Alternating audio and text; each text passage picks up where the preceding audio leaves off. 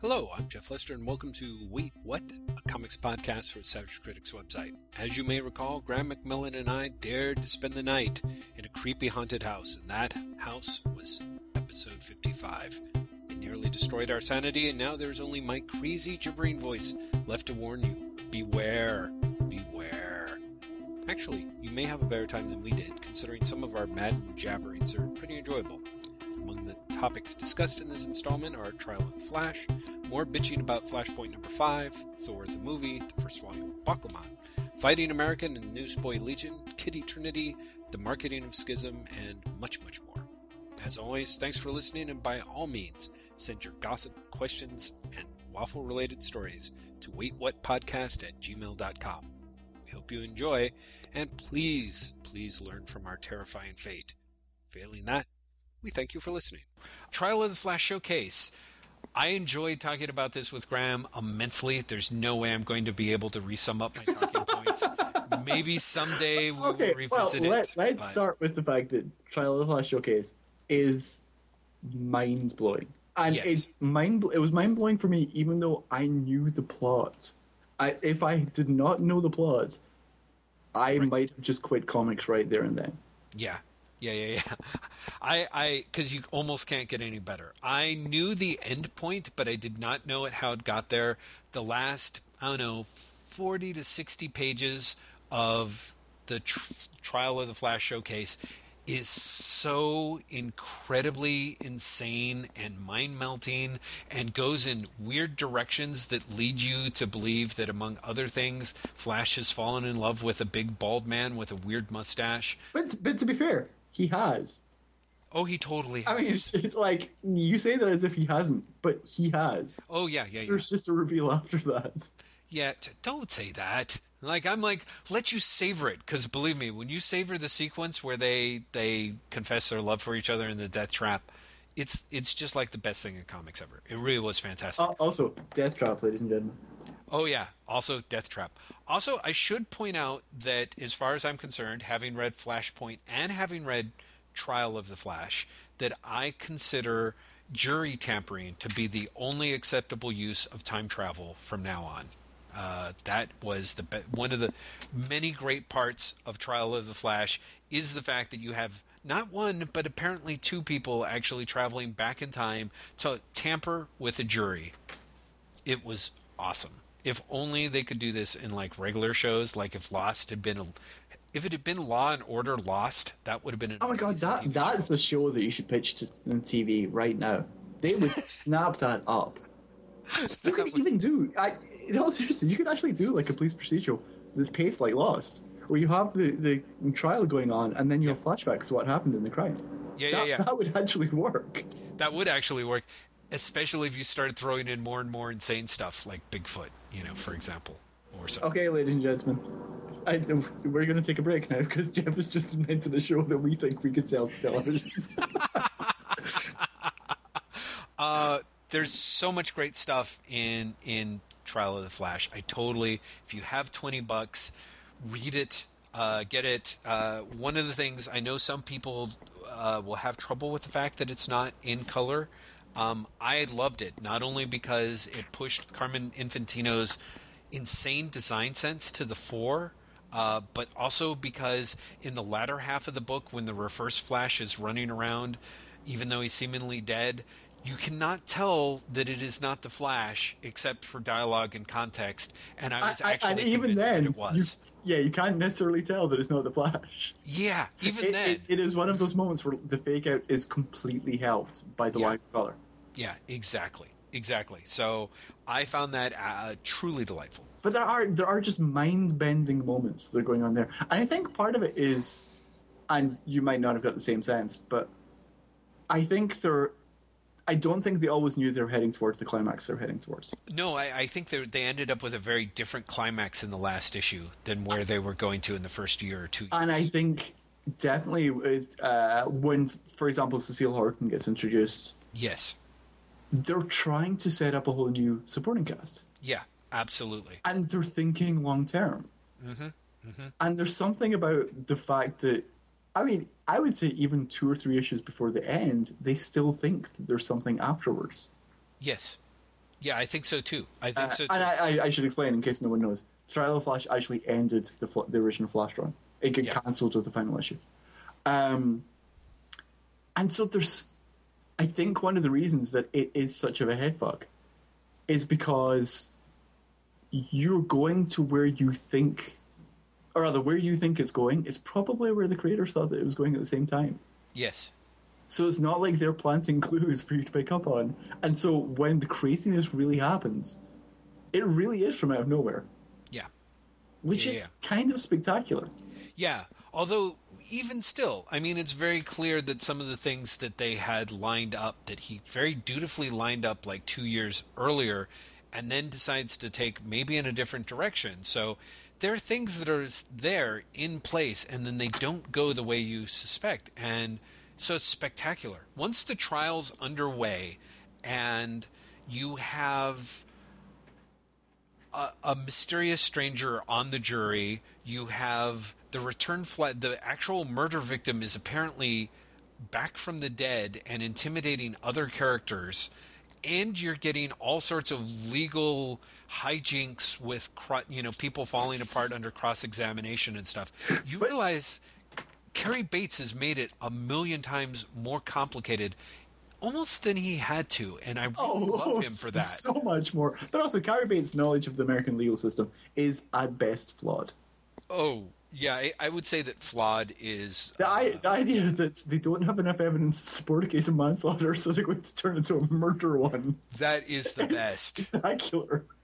We can't prove that it's manslaughter, so we're turning it to murder, because that's much easier to prove. Yeah, exactly. It is.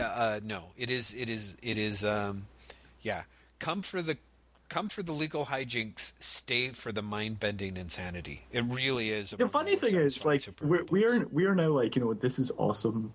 It's so enjoyable. If that was coming out today, we'd be ripping it to shreds. It'd be like Flashpoint. It'd be like, well, that comes from nowhere. Okay, here's the thing. I think this is a really good point, actually, because I was thinking about this. I'm almost inclined to disagree, because there are some comics that are insane that come out now that people actually talk well of. You know what I mean? Like, this is like it is like what? I knew you were going to pull this on me. No, because I'm going to say, like, if you're going to say Axe Cop, for example, I don't think that's a fair. Yeah, because Axe Cop is known for being the insane books written by a kid. Yeah. No, I totally agree. I think that the end of Trial of the Flash is as out of nowhere as the end of Flashpoint. And I think the difference is, or at least for me, Flashpoint is destructive for the character. Right. For Flashpoint to work, you basically have to say, this guy is doing something that is the opposite of what he believes in at every given opportunity, and also then not remembering it. The Trial of the Flash is crazy. I mean, it's much, much more out of nowhere than Flashpoint is, because it has multiple things that come out of nowhere. Yeah, especially if you don't know anything about the character's past history at all. Yeah, exactly. You're like, really? What? Yeah. What the fuck? But it's all, I don't want to say all for the good, but it's definitely all supportive of the character. Right. There's very much a do no harm sense. Well, you know what? Honestly, Graham, there's a do no harm sense, but I'm really tempted to like sit down. I wish I had sat down and like mapped it out. But one of the things why I think that this would get a slightly higher rating coming out now is, like you said, equally insane and out of left field. But there is so much more jammed into an issue of The Flash in the Trial of the Flash storylines than there is in Flashpoint. You know what I mean? Like, you really do. Like, looking at that last issue of The Flash, which admittedly is double-sized, I think, you have... It's definitely oversized, yeah. Yeah, it's definitely... You have a recap of what's going on. You've got a death trap with the Rogues. You have an absurd escape sequence where they get away. You've got the bald guy and Flash. They end up actually escaping one death trap where the courthouse is destroyed. They have a situation where the Rogues escape Barry Allen turns up at his You, parents' yeah, place. you can't go through all the scenes because you will give It'll shit we'll away. both die when I will run out of saliva. But there's a lot happening, you know what I mean? And their kind of Flashpoint is, despite the fact that it is taking place at the end of the world with a showdown between Flash and Reverse Flash, it is the most skimpiest, barely parsed out end of the world. Reverse Flash has been doing nothing for 4 issues. Why he shows up at this point, you have no idea. He shows up at that point because it's the end of the story, Jeff. Well, yeah, exactly. But that's the thing. Like, every stage of it is so... Like, if you think about it, how fucked up would it be if Flash actually helps everyone save the world? And it's in tatters, but it's still together. And then the Reverse Flash shows up and tells him that it was all Barry's fault. And he saved a wrecked, ruined world that was never supposed to exist. And everyone in it is, like, damaged and extreme and crippled for life because of him. In a weird way, I would rather that Barry had saved the world in Flashpoint issue 2 and then found out it was all his fault. Yeah. And then you had everyone basically turn on him. Yeah, exactly. There could have been so many, or even have things where you have a situation where, yeah, that becomes obvious, and, you know, that he created this world, it gets out among everyone, and then essentially everyone starts trying to use him for their own ends, you know? And so you kind of have a weird, like if you want meta in your Flashpoint, like, why not show Barry Allen as being the last true hero who's being exploited by a corrupt, realistic world that he's inadvertently created, you know, that really just wants more ways to make money or energy or their family back from him. You know what I mean? Well, good luck with that. I know, because Jeff Johns wouldn't write that story. No, of course he wouldn't, because Jeff Johns is convinced that he's writing one type of story that actually celebrates heroism and everyone's good intentions, while he also gets to craft a story where the Enchantress is crushed by Superman's death taint. So he gets, like you said, I don't know, I'm like, oh, it's like Flashpoint. I don't even know which version of our podcast you said this in, but... You know, the idea that Jeff Johns crafts these things so that he can have his cake and eat it too. And that really is such an exasperating part of Flashpoint, that there's this whole hidden crisis that we don't know about, that this whole world is being closed off, and yet you now have two people who know about it and an actual physical object from a timeline that doesn't exist that arguably explains everything for everyone. It would be, I mean, we're never going to see this because Flashpoint will never, ever, ever be mentioned again. And let's face it, that's probably a good thing. But I would be very curious to see if they're ever going to do a story where they're like, that letter's gone. Yeah. Do you know what I mean? Even if they had some sort of weird footnote at the end of the issue, where like the letter disappears while Batman is reading it. Yeah. Like, Yeah, no, even that that so much would better. have been better. Absolutely. And then they had no idea. In fact, I was going to do a callback to Doctor Who, which you totally don't watch, but there's a point where Amy, who's the Doctor's companion, her fiance dies and gets wiped out of time. Okay? And she's incredibly distraught, and she's like, I'm not going to remember him, I'm not going to remember him, I'm not going to remember him. And the Doctor essentially does what Batman and Flash talk about at the end of Flashpoint, which is basically, you know, you'll remember them emotionally, just keep hold of it, they'll still exist. And there is an explosion, and she forgets everything after that moment. And it is so heart-wrenching, because she goes from just in tears, completely distraught, to being like, what are we talking about? And something like that would have been wonderful at the end of Flashpoint. Yeah, it would have been, but there were different things going on with Flashpoint. Things that make me want to punch it in the face repeatedly. So It's or Jeff Johns. Can we officially say that you're threatening violence towards Jeff Johns? No. I said it. I would like to punch Jeff Johns' products in the face. I think Jeff Johns would actually kick my ass. Because he's been going to the gym for 2 years. See, if you started going to the gym, then you could kick his ass. I have been going to the gym. But I had some points about the Thor movie that I'm not going to recap. We had some points about Bakuman that... Oh, no, actually, you have one point about the Thor movie that I really think you should recap because it blew my mind when you said it, which is, in Thor movie, they're ripping off other Kirby things. Yes. Yeah, this is something that other people may have caught on to, but I, who saw Thor in a hotel room in Reno, and by Thor I mean the movie, not a male stripper, and the thing that shocked me about it was that a movie based on Stan Lee and Jack Kirby's Thor actually ripped off other Jack Kirby comics. In particular, the fact that Loki's origin is revised in the movie so that it is actually far closer to the Pact from Fourth World, where children are swapped for the good and potential peacemaking of a kingdom.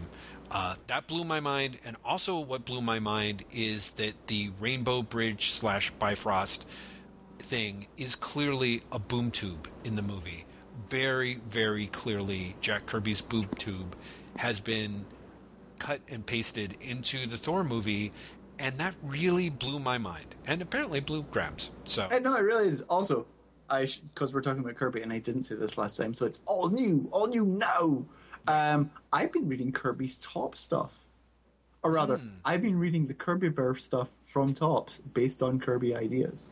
Now, how did you get that? Because I'd be kind of curious in reading that shit now. The internet might have been involved. Okay, fair enough. Although I will be actually buying the issues because Excalibur has a half-off sale this weekend. Oh, ow. Okay. So that's great. I can borrow them from you. Sorry. Yeah, it's really weird. I actually read it because I've been enjoying Kirby so much, the Dynamite series. Right. And basically I was like, I wonder what the earlier published versions of these characters is like. Right. And it's Roy Thomas and Steve Ditko. Mm-hmm. Wow. It's really enjoyable. It's really not Kirby. Mm-hmm. It's very Marvel. Mm-hmm. Do you know what I mean? And there's a big difference. Yeah, exactly.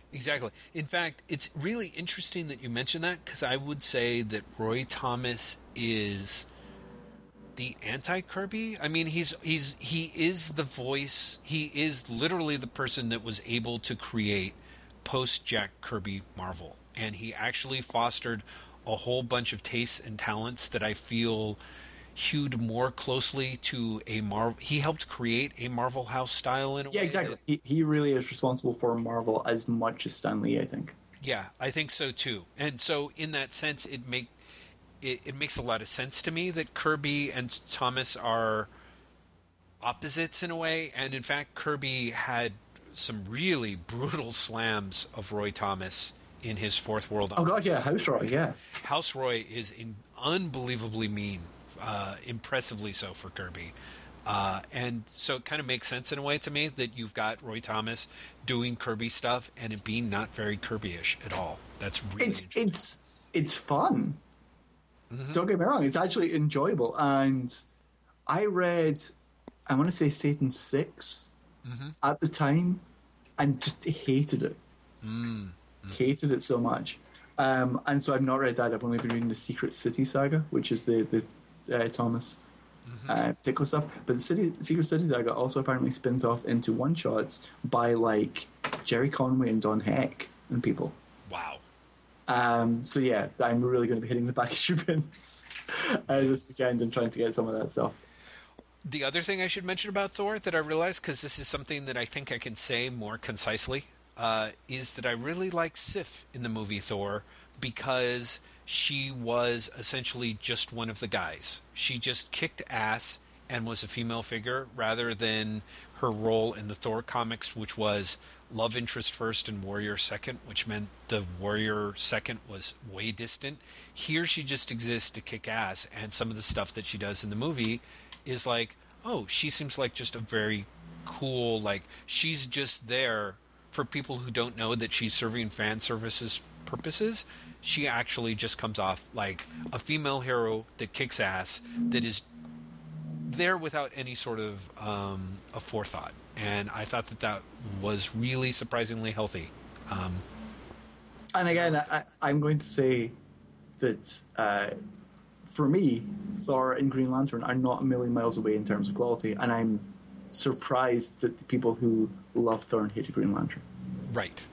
Yeah. I think the two are remarkably similar. Yes. One thing that I didn't add in this Thor recap is that I like the Earth sequences and found the scenes on Asgard excruciatingly dull. And in that sense, it does remind me of Green Lantern. I think for me, Thor works a little bit better just because Kenneth Branagh's got better comedic chops, and therefore makes the scenes on Earth in the Thor movie feel more full than the scenes, most similar scenes in the Green Lantern movie feel, even though arguably Green Lantern has a lot more time and care crafted into trying to create characters. You know, there are no real characters in Thor at all, except maybe Thor and especially Loki. And there you have it. Thor, kind of shitty. The end. Wait, no, Thor kind of good the end. That was the part I was going for. You just said there's no real character. No, I know, but that's what I'm saying. Is the thing that's amazing is that between the performance of the actors and Branagh's direction of the timing, those were actually good. Like, those are good. Like, they're effective, but technically you realize they're not actually good, and yet they work. So that steps out of kind of shitty, whereas like Green Lantern has a bunch of stuff crafted into it, and really apart from Peter Sarsgaard, yeah, he was really good. I still think that he was from a different film altogether. He was from a good Green Lantern film. He really was from a good Green Lantern movie where he actually, they made it work, and God bless them. Because yeah, he was creepy. What other stuff did we talk about? Oh, Bakaman. Yes, Bakaman. Graham read Volume 1 and was intrigued. Yes, intrigued is a really, really good way of putting it. I definitely want to read more. Mm-hmm.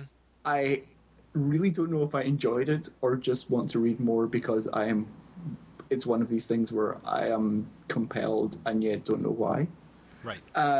It's a really odd, hyper emotional, uber misogynistic, weirdly nerdy in terms of the amount of detail about the history of manga series that the more I think about it, the more I'm kind of surprised that it appeals to people who aren't comic nerds, does that make sense? Mm-hmm.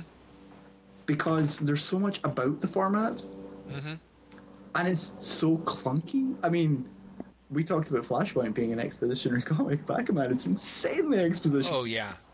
In fact, you get to points in Bakuman, the recent volumes that I've read, Volume 6. Is it Volume 6 and Volume 7 or just Volume 6?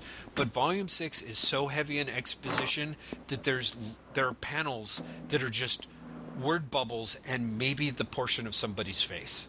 It is truly so exposition heavy and nerdy, and yet I feel it works. Yeah, I told Graham to keep reading because I think Volumes 2 and 3 actually pick up the nerdy detail, keep some of the melodrama, but the melodrama and especially the misogyny. I mean, the melodrama is just crazy, though. The melodrama is just... It's one of those things where if you actually ever stop and think about what's happening... Yeah. It goes on momentum. If you stop and think about what's happening, you can't keep going because the plot makes no fucking sense. Totally. Yeah, absolutely. But the emotion, mm-hmm. it's we've talked about this before that like I'm an emotional reader insofar mm-hmm. as like a plot doesn't have to make sense for me as long as I'm emotionally connected to the work. Right. And I think that might be what's taking me through in Bakuman. Yeah. Because the emotion is so heightened. Yeah. And that is one of the things that is wonderful to me. What helps is future volumes, the emotionality becomes about creating and refining oneself as an artist, and that then it just becomes totally fucking addictive. In a truly weird way, I would not be surprised if that's when I started to drop off. Yeah, I suppose that's the case. I can see that, which to me is interesting, Graham, because in that sense, I feel like we should be able to find you at least. We should be able to find you a manga you'll enjoy. Oh yeah, like Hey, I love Death Note. You know that. yeah, I know, but and because it reached some great, insane levels, but there should be some other stuff because one of the things I feel about manga is like there's a sweet spot which is somewhere between 0 and 3,000 pages where it is so amazing and captivating and heartfelt. Has to be said, the more 20th Century Boys goes on, the more I want to drop off. Oh, interesting.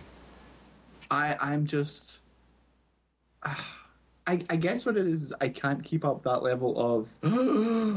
Yeah. Once you get to like volume 17.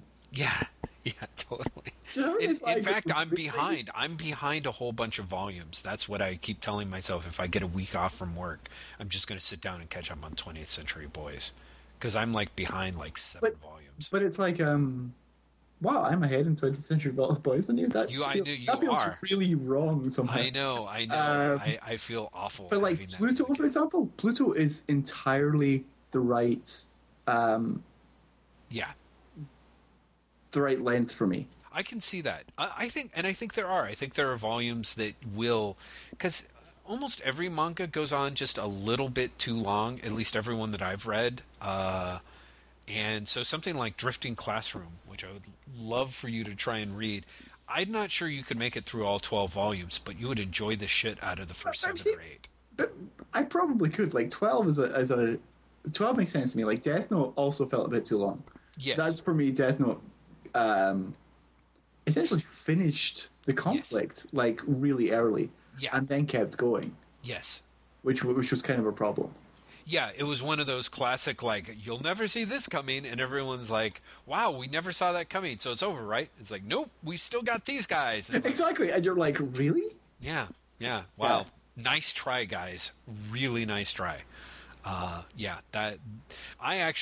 It's a shame that people are not fond of the term jumping the shark, because Death Note is like being jumped by a shark. I don't know. You know what I mean? Like, no, it's just Death Note definitely enjoys plot twists for the sake of plot twists. Yeah.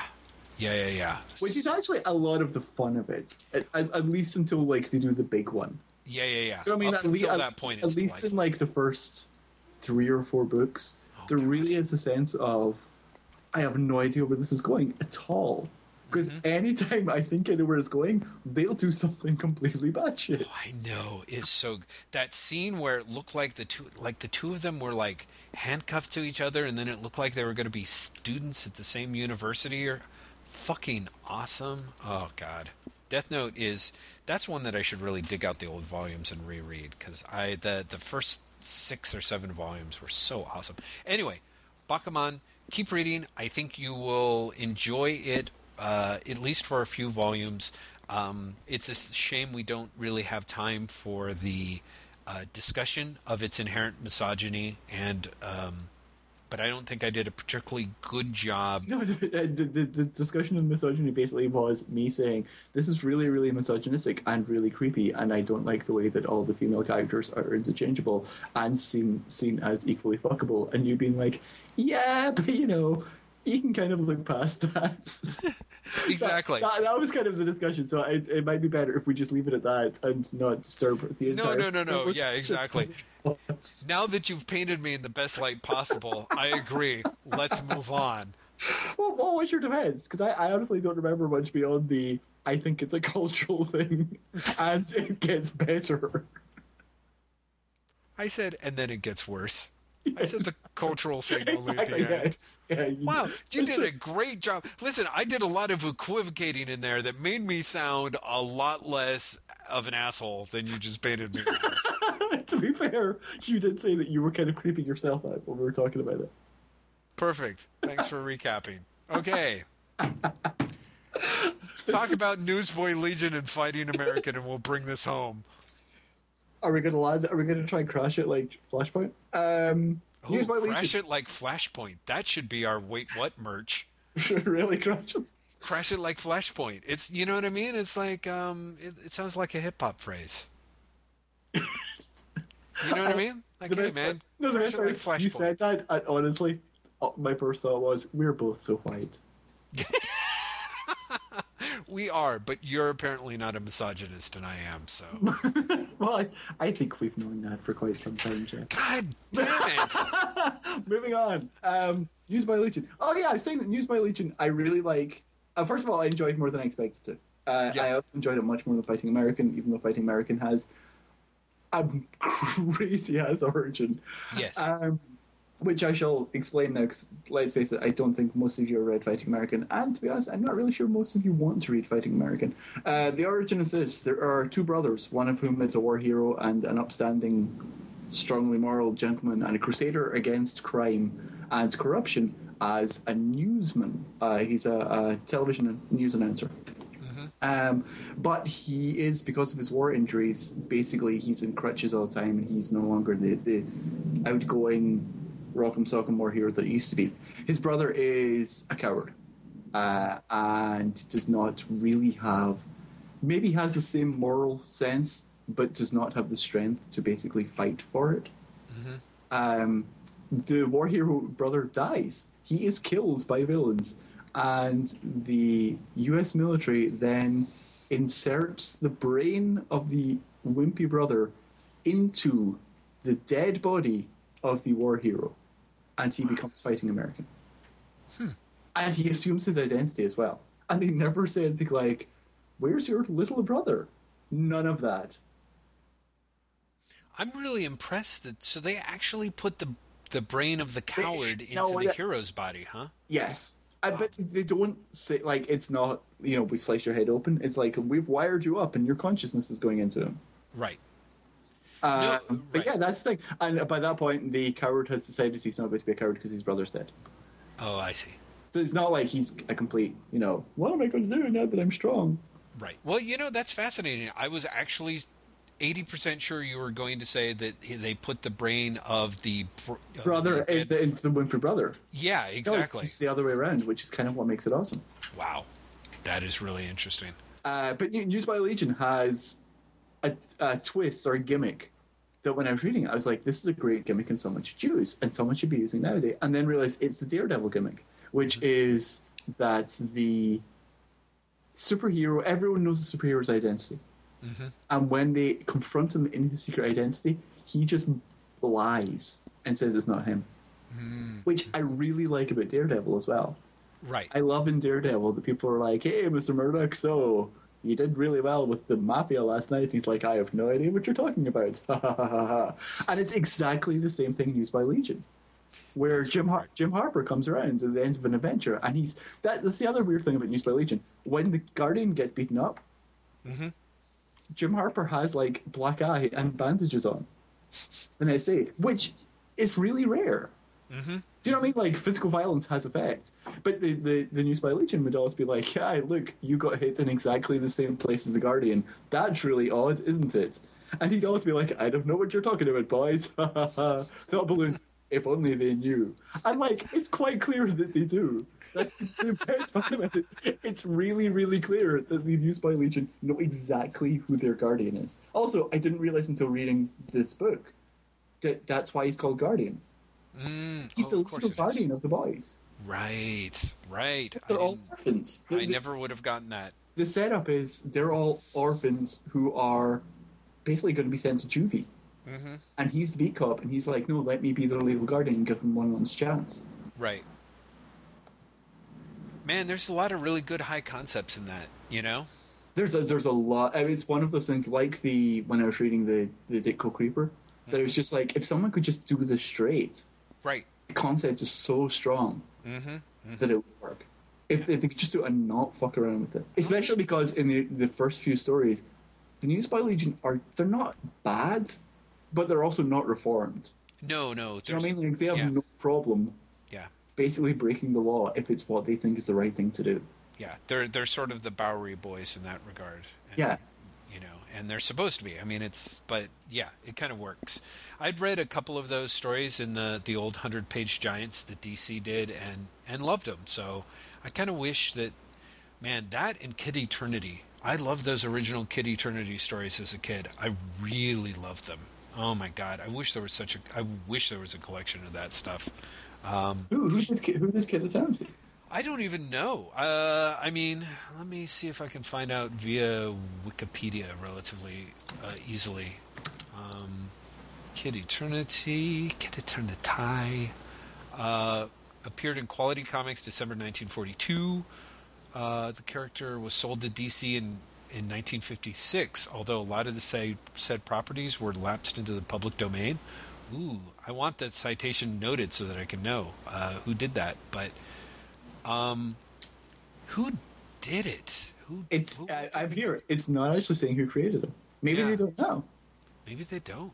I mean, it's really like Kid Eternity DC Comics, and they talk about it. They talk about selling it. He was created 42. It's very possible that he is in the public domain.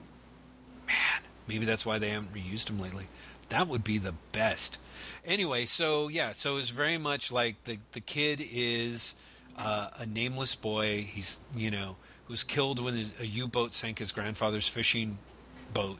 And he was apparently killed 75 years too soon. So to rectify the error, the kid's brought back to life for another 75 years with the mission of upholding good in the world. And he's given the power to summon any good historical or mythological figure or animal by saying the word eternity. But wait, it's got to be good? Pretty much. I mean, he brings back characters like, George Washington or something like that. He probably could use it to summon evil characters, but I don't think he does that. I think that's Grant Morrison's twist in the miniseries. In the original, he just brings back good heroes and occasionally fictional characters and stuff like that. So it's just kind of awesome. He ended up he's on the Justice Society for a while, wasn't he? And he's on the Teen Titans.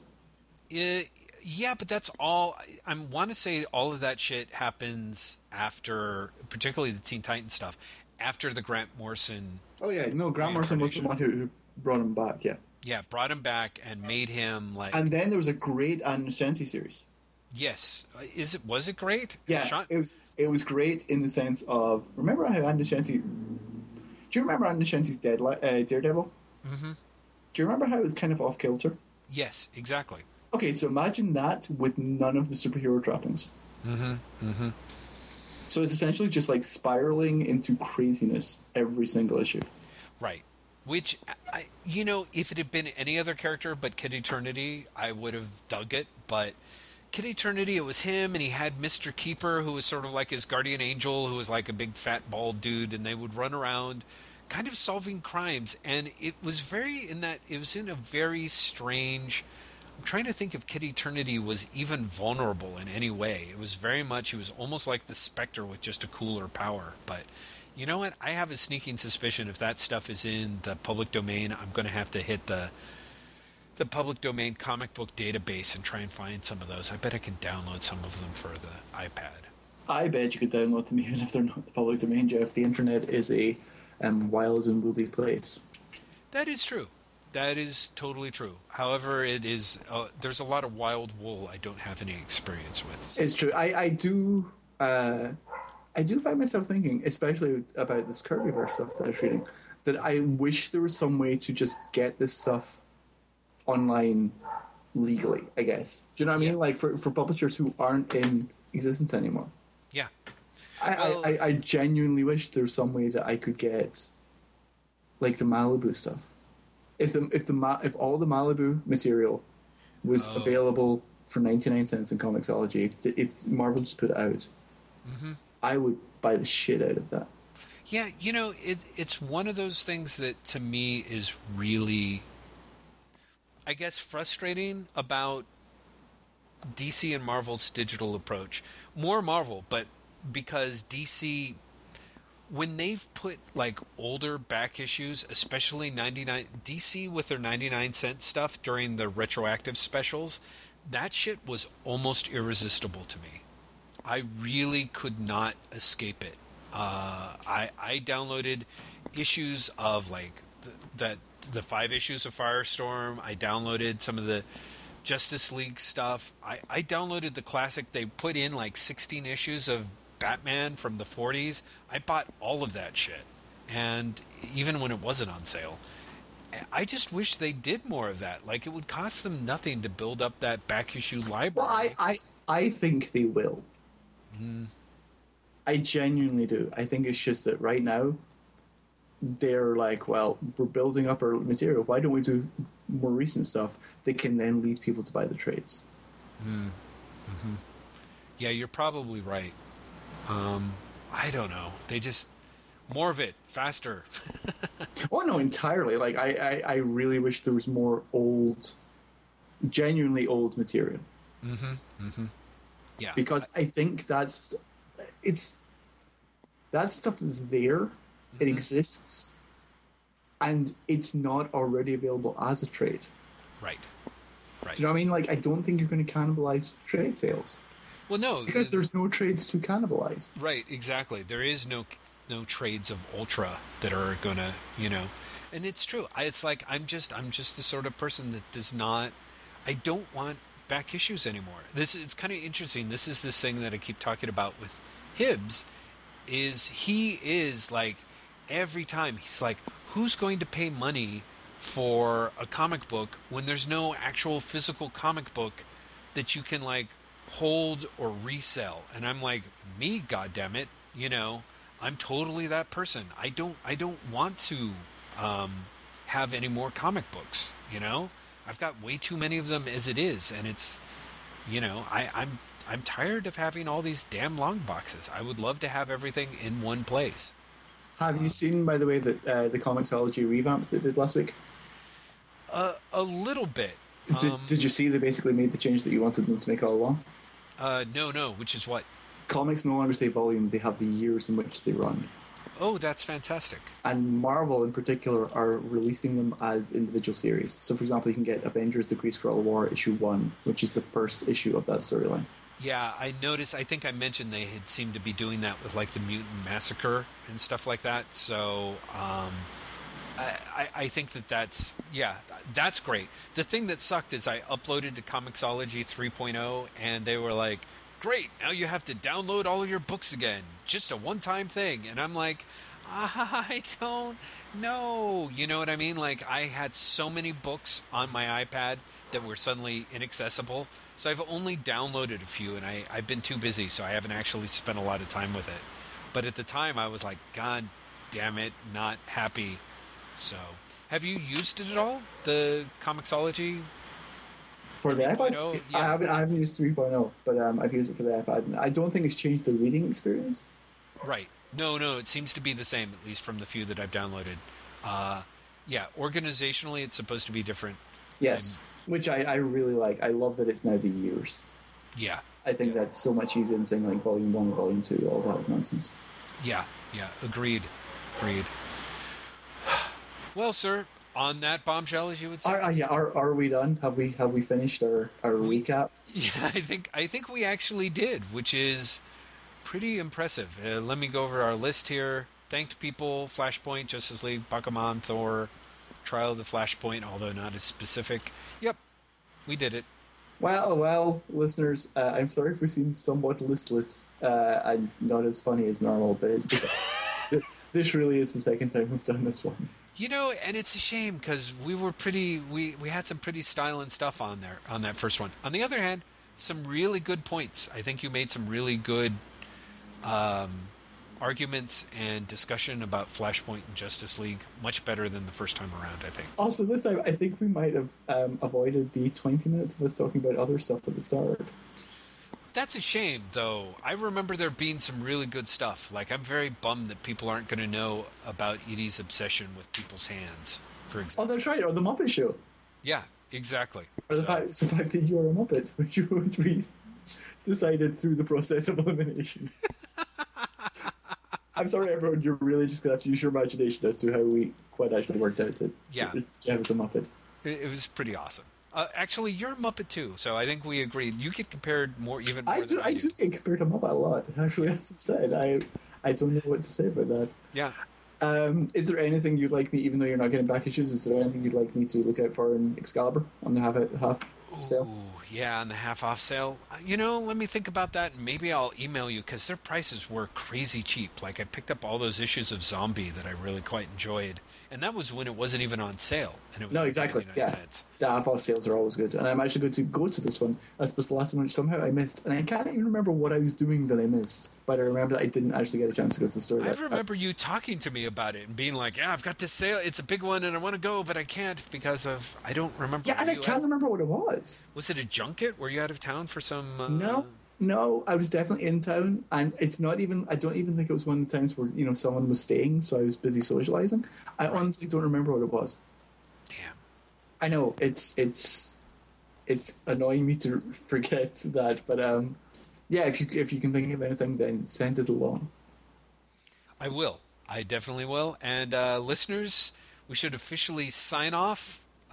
Please drop us a note if you want at waitwhatpodcast@gmail.com. We'd love to hear from you.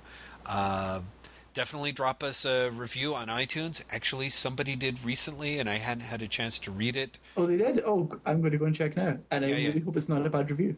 That'd be hilarious if it's a bad review. That would be great. Like, wow, this person hates us. Exactly. It'll be like when that spectacular blog comment on Newsarama last week. Oh, yeah, that's right.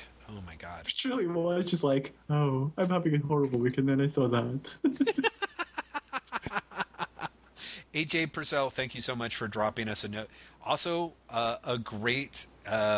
he's a hard critic. He actually gave us 4 out of 5 stars, which, for the most part, I'm very spoiled by all our 5-star reviews, so I'm actually okay with it. I'm just very happy that he talks about it, worrying about us the day we decide to go grim and gritty and pack on a lot of pouches. So we are getting relaunched. So this is our post relaunch debut. Oh gosh, that's right. Yeah. So what do you look like today, Jeff? Jeff, what are you wearing? Yeah, I have a collar and I'm a misogynist, Graham. I'm so glad that we have finally decided that. And yourself, the Graham McMillan of Africa? Well, I also have a collar, obviously. Because I also have really weird shoulder pads that aren't really shoulder pads until you get close up and you see they're weirdly circular. I don't know if you've noticed that in Justice League. Oh, yeah. And I am really garishly coloured. To be fair, your new logo is pretty okay, though. It's true. It's not as bad as the new Incredible Hulk logo that I'm just taking a moment here to complain about. Dear Internet, when you give DC Comics a hard time for designing 52 new logos and then say these aren't all winners, and then Marvel releases their new Incredible Hulk logo and it is a stunning piece of shit and what says anything, I am disappointed in all of you. The Incredible Hulk logo is horrible. Where can I see it? Can I see it at wherever had the Ladron variant cover that was released last week. Oh, it's at the bottom of that, and it is stunningly bad design. Really horrible. And I'm kind of stunned that no one called him out on it. Yeah, no shit. I will hunt that up. I remember seeing Jason Aaron posting the Ladron cover on his blog, I think, but I don't remember if it had the logo in it by that point or not. Well, when it was officially released by Marvel, it definitely had the cover, so I definitely had the logo. So chances are it does, because I don't think he probably put it out there before it was officially released. Yeah, it was probably so bad I actually tuned it out. Okay, Jason Aaron blog. Let's see here. Jason Aaron info. Incredible Hulk smashing into stores. Blah blah blah blah blah blah blah. Hulk much smash. Oh yeah, that thing. Yeah, that's not good. Do you see what I'm saying? Yeah. I mean, admittedly, the positioning's bad, but yeah, that is horrible. That's just an ugly logo. Yeah, it's ugly. Why is it skewed like that? Is the idea that Hulk is some sort of stair climber now or something? No, what I think it's skewed like that because it's actually fairly reminiscent of the 1970s logo. Yeah, it is a little bit. I mean, but worse somehow. Yeah, so. just lazy, bad design. Yeah. That just now just reminds me, and we're like, yeah, we're done, listeners. We're not. Did you see the Kieran Gillen interview where he defined what Schism's actually about? No, I didn't. Schism is about an ideological dispute between Cyclops and Wolverine over over how much of today you can sacrifice for tomorrow.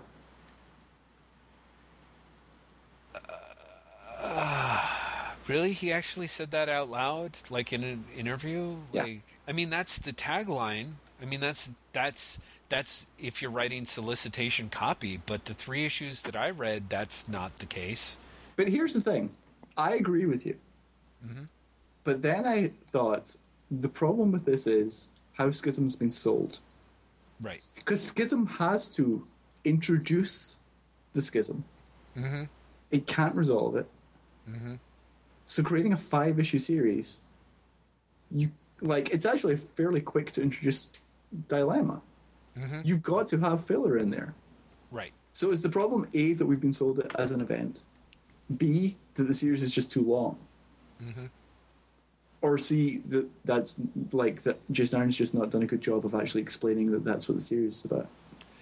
Well, no, because I think actually what he did was, or to put it another way, I have enjoyed what Jason Aaron has done by making it not sound quite so filled with rhetoric and cant as Kieran Gillen's pull quote. You know what I mean? Like, by having...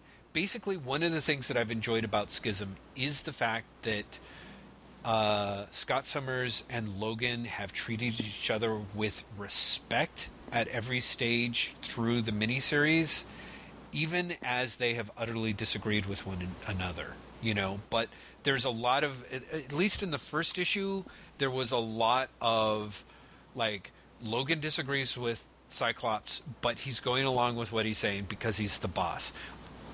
Cyclops actually gives a lot of props to Logan at pretty much each and every turn. So they more or less respect each other throughout, I suppose. And what I like is at the end, when it's this bad situation that all goes to shit, each of them have very different decisions about what what should have been done or what was important at that moment. And I don't know, it just felt a little better dramatized. Like, to me, it doesn't feel like, oh, it's the shape of the future thing. It's the idea of, like, here's how these guys are fundamentally different, I suppose. And I sort of liked that it was different that way, I guess. I don't know, maybe that's not making sense. No, it makes perfect sense, but do you feel that the way that it has been promoted is not what the story is, I guess? Oh, completely, yeah, absolutely. I guess that's what I'm trying to get at, because I've been feeling very unhappy, I guess, with Schism, but what I think I'm unhappy about is that it's not doing what I thought it was going to do. Which is interesting. Because what happens is, every issue I'm like, oh, that's a nice moment. Right. That's a nice moment. And then I finish the book and I'm like, but where's it going? Right. Do you know what I mean? And it's because I've been sold it as, not only as, they're going to fight, but they're going to fight. It's going to split up the X-Men. You know what's happening 4 months from now. Right. And it becomes a totally different thing. I almost wish they had called it, like, generic X-Men miniseries and get all of the Schism stuff out of it. Mm-hmm. So that I was just like, if they called it, like, the Sentinels Return or whatever. Right. Then it'd be a totally different thing. And everything he's doing would have much more impact. So here's the thing, Graham. What I find fascinating is, on the one hand, I agree with you. On the other hand, I didn't see you do anything but complain about what Schism was from the day that it was announced until you actually started reading it. So, is it worse that it is actually a series that isn't doing what you thought it would, which was something that you weren't interested in, and has better moments? Or yes. Mm-hmm. Because I think selling it the way they sold it is underselling what the book actually is, but also managing to make people who want to read what they sold dislike it because it's not fulfilling those needs either. Right. Which is a little bit of that. If you release Woody Allen's Midnight in Paris and type it with the trailers for Transformers 3... Right. that's admittedly a massive extreme on both sides of that comparison. Mm-hmm. But do you know what I mean? Yeah, no. You're doing a disservice to everyone. Right. Well, and this was kind of my point, I think, from the other week, is this is why, as much as I really like Jason Aaron, I think he's in real trouble in the marketplace, you know? And maybe everyone will prove me wrong, but, well, because he is being hyped as one thing, and he is very good, but he is not necessarily that thing. You know what I mean? Sure, I like but again, is that Jason Aaron in trouble, or is that Marvel don't know how to push Jason Aaron? Because they're different things. Because, for example, I would say Matt Fraction is, in some sense, more in trouble than Jason Aaron, because Jason Aaron's book is at least competent in a way that, for example, Schism is more competent than For Yourself. Agreed. Absolutely. And ultimately, and this is where everyone is going to point and laugh, mm-hmm. quality will ultimately out. Maybe not in the sales figures now. Mm-hmm. But, you know, Youngblood outsold Sandman. Right. But which one are people reading 20 years later? I'm thinking. No. I know. You're absolutely... On the one hand, you're right. And believe me, I'm a guy who's bought a lot of Jason Aaron's work and will continue to. I just have a suspicion that...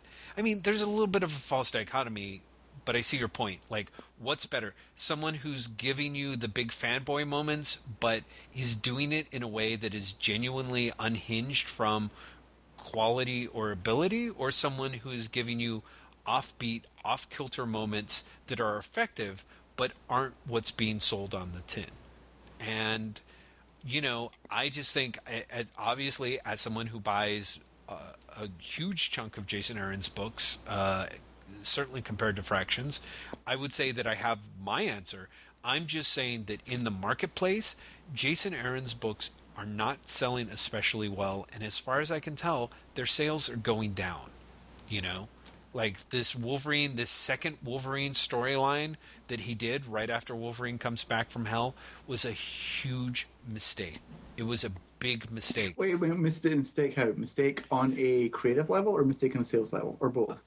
I think it's a mistake on the creative level. It's going to manifest as a mistake on the sales level, because I think even with what Jason Aaron was trying to do with his storyline, he spent too long doing it. Like, I finished that series, and that miniseries, his second arc, and I'm like, oh, that has one or 2 points that kind of worked okay, and one point that sort of missed the ball.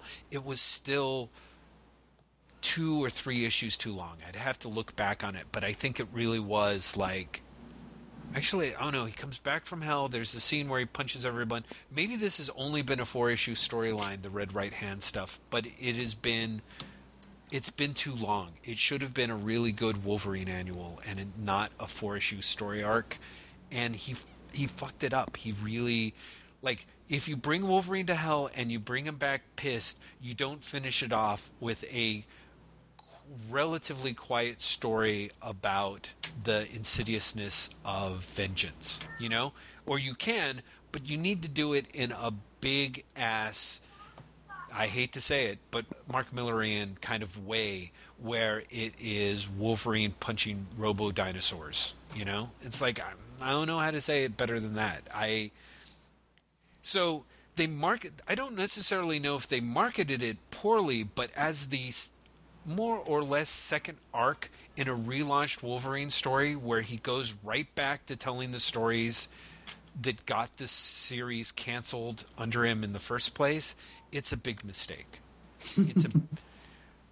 So, you know, that's kind of what I think. And I sort of think that this is a little bit of the deal with Schism, where I think that Schism, everybody's going to, if it had been the Sentinel's Return, it would have sold more or less the same numbers that it was selling. Well, no, it would have sold half the numbers that it would have, but you would have less people disappointed with it. And I suspect there's going to be a lot of people disappointed by the time Schism totally wraps up. Do you think because it will be done, for want of a better way of putting it? Do you know what I mean? Like, it will have, by the end of it, there will have been the Schism. Yeah, it's true. But you know what? You don't have... Well, and who knows? Maybe I'm wrong. Maybe there will be some awesome Wolverine punching Cyclops action. But considering, as you know, the way that Marvel marketed it, it was designed to be, whose side are you on? Team Cyclops? Team Wolverine? And instead what you got was kind of a more nuanced study of two types that are driving each other apart. But also the whole like, ooh, how much are you going to sacrifice today to give for tomorrow or whatever? I'm sorry. I don't think that... I think that's the side of the series that A, bored me, that I didn't want to read, and B, I'm glad that I didn't get when I picked up Schism, and C, I think that people reading that are going to be going to the book and being mystified when they don't really see that, except in the most understated way. You know what I mean? Understated X-Men comics is a tough deal. Like, I'm not really sure that that's what people want. I'm not sure that's what I want, you know? I want stuff with nuance and character development, but I'm not sure that I really want it. That's not the only thing that I want from an X-Men comic. You want nuance, character development, and punching. Yeah, exactly. That's not so hard, right? But weirdly enough, like, I feel like you're getting that from Schism. There hasn't been that much punching. Oh, have you read the third issue? Yeah, is that the one where it's like all the terrorists and the Hellfire Club kids and stuff like that? It's okay. It was all right. Not enough punching for you? It was a little low on the punching. I think because a lot of it was very much like... It sounds like we're being sarcastic, but we're actually not as well. That's the funny part. Not enough punching? Not really. No, not so much. I unfortunately, the way my computer's set up, I can't open up my file and look at it and tell you what I think is wrong. But yeah, there was some fight scenes where it shows them kicking the X-Men's ass in ways that were sort of new and interesting, but also somehow, what can I say? That wasn't a fight scene. That was the bad guys win scene. You know what I mean? Yeah. And that's not good enough for you? Yeah, I don't know how to describe it. Like when a bad guy shows up and he beats everyone so that you put someone in a cliffhanger, that's not so much an action scene to me. What if there's an action scene before that, though? Maybe. Why, was there an action scene before that? No, I'm just asking. I'm getting into the hypotheticals now.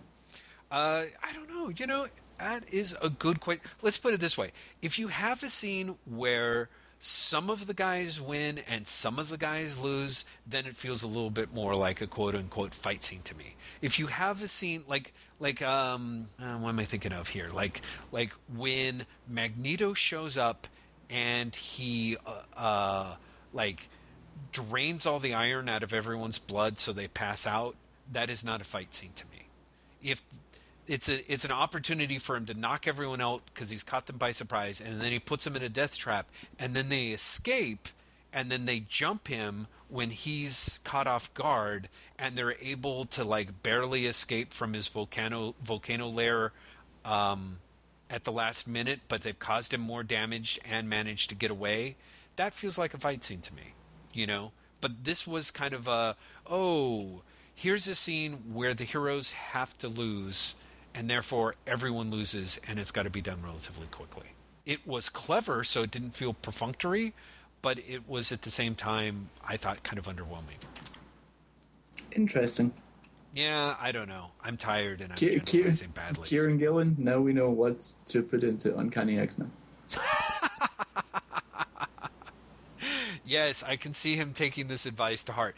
Also, everyone, I look forward to discussing non-hypotheticals with Graham next week, because we have actually been doing this for so many hours now, my brain is closing off. So that's your way of saying you want it to be done, isn't it? No, I think actually half an hour ago when I said, okay, we're done, was my way of... You can just edit all that chunk into earlier before you say that, so it's like we actually finished properly. Yeah, there we go. And then we're done. Well, I sort of like our false endings a little bit. I'm just really too tired now by this. Yeah, no, at this point, we have been talking for, 4 hours? 4 hours. Something like that, seriously. Yeah, it is. It's 5:30. We've been talking for 4 hours. 4 hours, mostly on many of the same topics twice. No wonder both of us feel punchy. Jesus. Exactly. So, on that note, listeners, we will bid you farewell so I can cross-examine Graham about gossip and stuff, and we will see you here next week. And goodbye. And I promise to hit record this time.